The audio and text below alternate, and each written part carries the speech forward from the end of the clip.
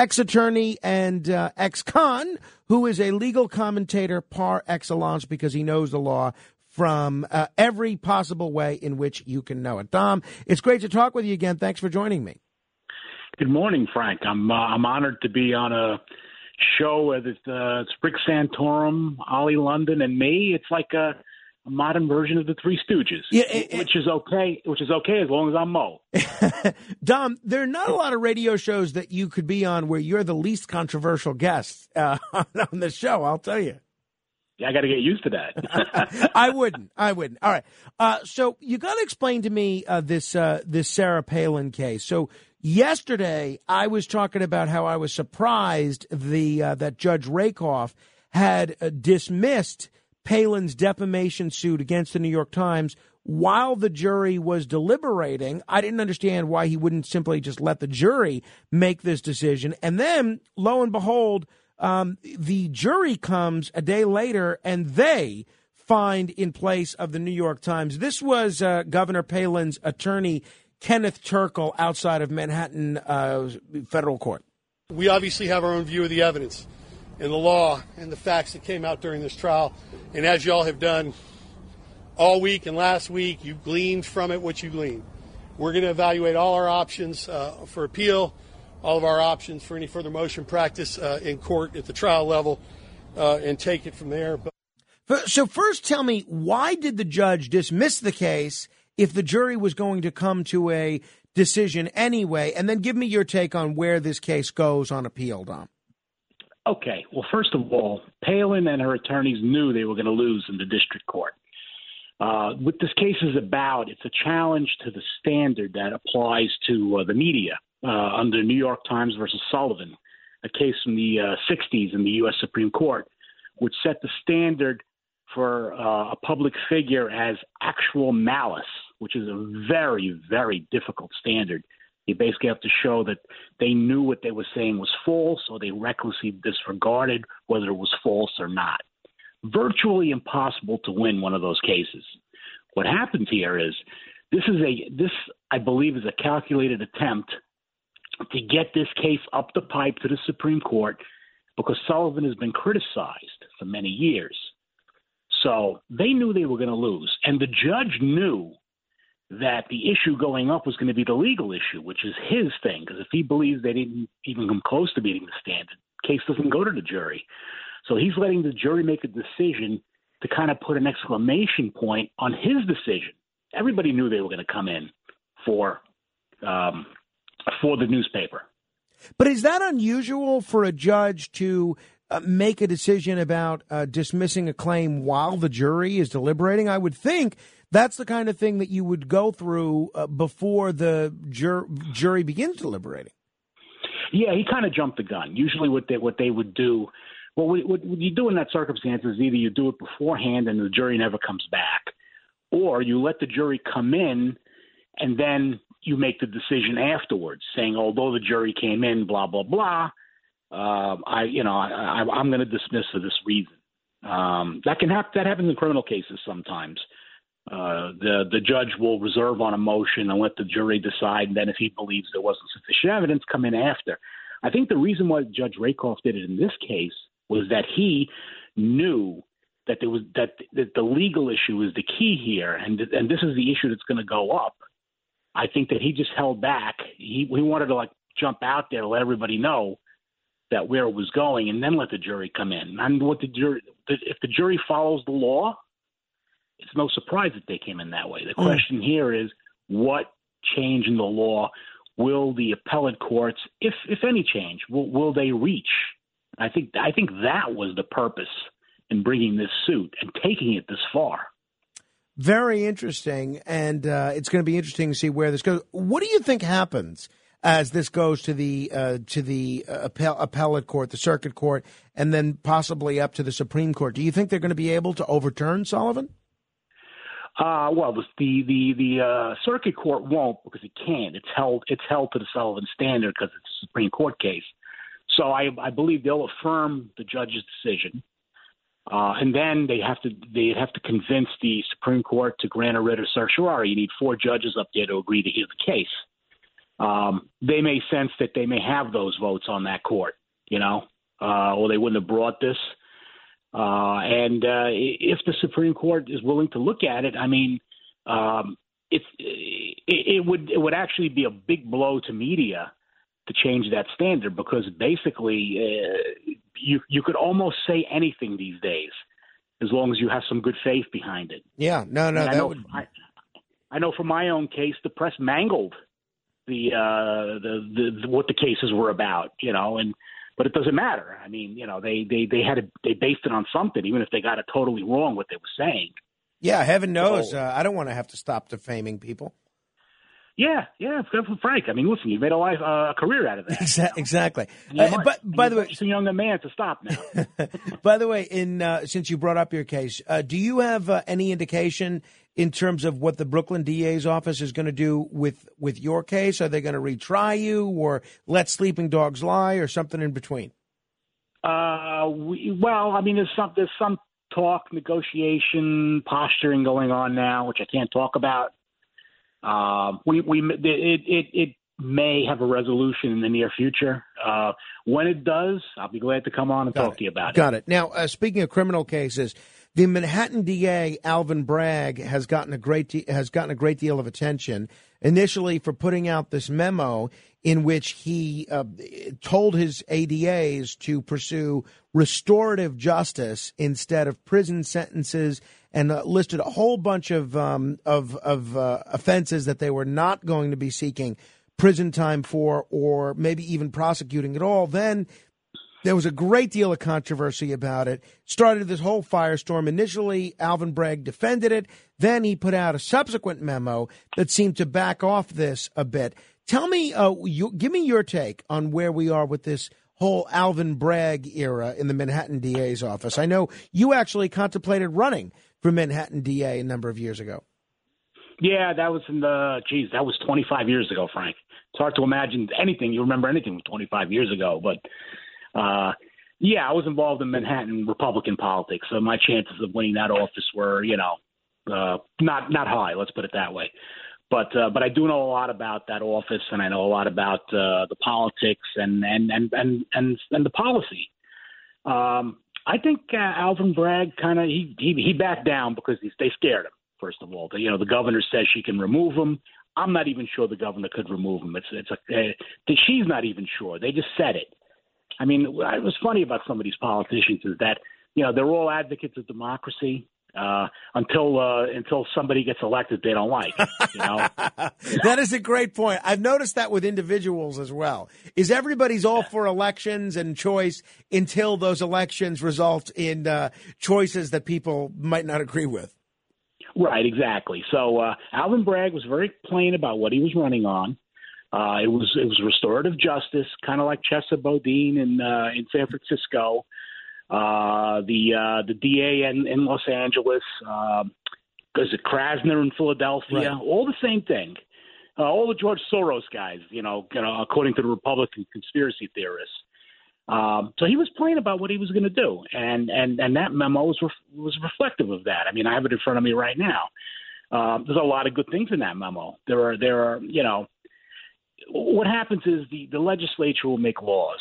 And they'll define something as a violent crime when really it's not a violent crime. They will, they tinker with this stuff.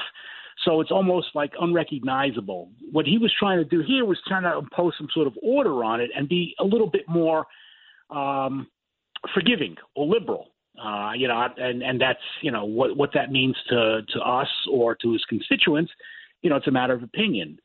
For example, a lot of the recent years have shown that the courts have liberalized the prosecutor's view of the burglary statutes, such that almost everything is a residential burglary. And a residential burglary in New York is defined as a violent crime, even if no violence occurs. And that would require a larger sentence. So what happens here is that in his memo, he wrote, we have to view this as to see what happens in these circumstances. Just because it's a burglary involving a hotel and the hotel of a gym in a hotel, for example, and the hotel and the gym is attached to a hotel, doesn't make it a residential burglary. It's a commercial burglary, which has always been prosecuted at a lower level, but prosecuted nonetheless with a significant sentence. So what he's doing here is he's trying to play with it a little bit and get it to where it should be. And again, I can't disagree with that. I think there's been a lot of overreaching in that.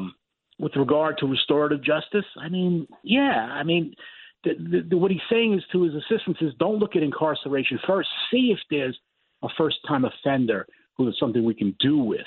If there's something that does not require a carceral sentence, which means a jail sentence. I can't disagree with that. Having been in the system, having seen guys who are doing way too much time, and then having seen guys who are doing not enough time, there's an imbalance in the system. So I can actually respect somebody who's coming in and trying to see if he can put some balance to it. Whether or not his total plan does that, I mean, that's open for debate. Now, I commend him for trying. The one question I have about what you just said is you sort of you seemed somewhat dismissive of George Soros getting involved in a lot of these DA's races. Now, George Soros is one of the big funders of the Political Action Committee, Color of Change, and Color of Change, that PAC, has spent a lot of money in all the DA's races that you just mentioned, Philadelphia, Los Angeles, San Francisco, New York. So, I mean, it's not necessarily a Republican conspiracy theory. I mean, it is reality, right? Well, yeah, it is. It is. I mean, but I don't think they're imposing upon anybody an agenda. I mean, they're just backing up people, I guess, with certain ideas. Right. And, I listen, both sides have conspiracy theories about the other side, and I have a conspiracy theory because they have conspiracy theories. Well, that's for sure. Hey, you are somebody that's served time in state prison, and you have run for the state legislature. I'm not sure how many people can say that, but one person who can is Eddie Gibbs. Now, Eddie Gibbs believes that he is the first formerly incarcerated person to be elected to the state legislature here in New York. And he believes that this is a great story about rehabilitation and redemption. As somebody that's been in state prison and run for the state legislature, give me your take on the Eddie Gibbs story. Are you hoping that this is the first of many people that have been incarcerated that end up serving in the legislature or in other elective offices? Yeah, I mean, there's no reason why he shouldn't. I mean, Eddie Gibbs' story is not an atypical story. He it was a manslaughter case. I think he got a 1 to 3. He was really defending himself. In that case, he probably, if he'd not gotten bad legal advice, the case should have never been indicted. He should have never been charged. Should have never gone to jail. But what happens is, they make a little offer. They tell the legal aid attorney will tell him, hey, listen, you're in right now. You can't make bail. Time's going to accumulate anyway. Take this 1 to 3. You'll be home, and you'll be home in 6 months. It's a story I've heard a million times, and he defended himself. If you look at it, the guy didn't even commit a crime. If you think about it, from what I understand about the case. So there are a lot of Eddie Gibbses out there. But I will add this. I do believe that we will have more people who get elected to offices with criminal records. I mean, it's inevitable. I mean, 50% of Americans will be arrested in their lifetime. 1 out of 3 people will have a criminal record, although some will be misdemeanors, felonies, whatever the case may be. I mean, you can't have done what happened in the last 40 years, increased prosecutions, increased prison sentences, increased plea deals, because pleas dispose of 95% of cases, and people take them just to get out of there.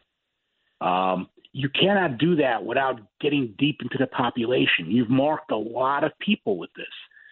So it's not a surprise that at a certain point it's going to shake out, and you're going to have people getting elected to office with these things. Let's say you're an 18-year-old kid who's caught making a felony drug sale, and you do 2 years in prison, but you get your life turned around. You go to college, and you get a job. You become a good citizen, and 20 years later, in your neighborhood, you become a little bit of a leader, Why couldn't you get elected to the city council? Oh, I completely agree. I can't believe if you, we live in the same community. I'd vote for you if you ran for office. That's for sure. Let me differ. I wouldn't. You mentioned Kessa Bodine, the district attorney in San Francisco. He is saying that police there in California are using DNA collected from sexual abuse survivors to investigate unrelated offenses. He says the practice could be unlawful and might actually dissuade people from reporting sex crimes. What do you think? Oh, yeah, he's right. 100% right. I think the whole thing is in San Francisco is that he's in a battle with the police. The police don't necessarily agree with his policies. Maybe in a way that the police here don't agree with Alvin Bragg's policy. Yeah. And I think they're trying to like every which way to maneuver around stuff. I think it's inherently bad. You have somebody who comes in who's a victim of a sex crime. Obviously, there's got to be a rape kit done because there's got to be physical evidence. I mean, listen, you can get a conviction for a sex offense without physical evidence, but with the physical evidence makes it, you have DNA, things that would help get a conviction. They increase the odds, obviously. So if they're using that to then check the DNA against the DNA database to see if the person making the complaint is wanted for something, or they did a burglary or something, or whatever the case may be. Or how about this one? They check that DNA and then run a search against the family DNA and get the secondary DNA of somebody else and put them in there. I mean, it's very frightening. It's one of the key reasons I'm not eager to give one of my DNA to one of these DNA testing genealogical websites, because who knows what's going to happen, not just for me, but one of my relatives. Dom, you were one of our honorees for New Year's Eve in Atlantic City last year. Well, how would you describe your experience as your first New Year's Eve ceremony? Well, it was interesting. In many ways, I felt like I was in the land of misfit toys. But everybody was wonderful, Frank. It was a great evening, and I was truly honored to be honored there. Everybody was great, and I look forward to coming as a guest next year. Wonderful. You count on it. The struggle for you is going to be to stay out of prison between now and December. So just work on that, and we'll be happy to have you back. I will. All right. Dom Crispino. Domenick, I will talk with you soon, and I'll look forward to our next interaction on the radio as well.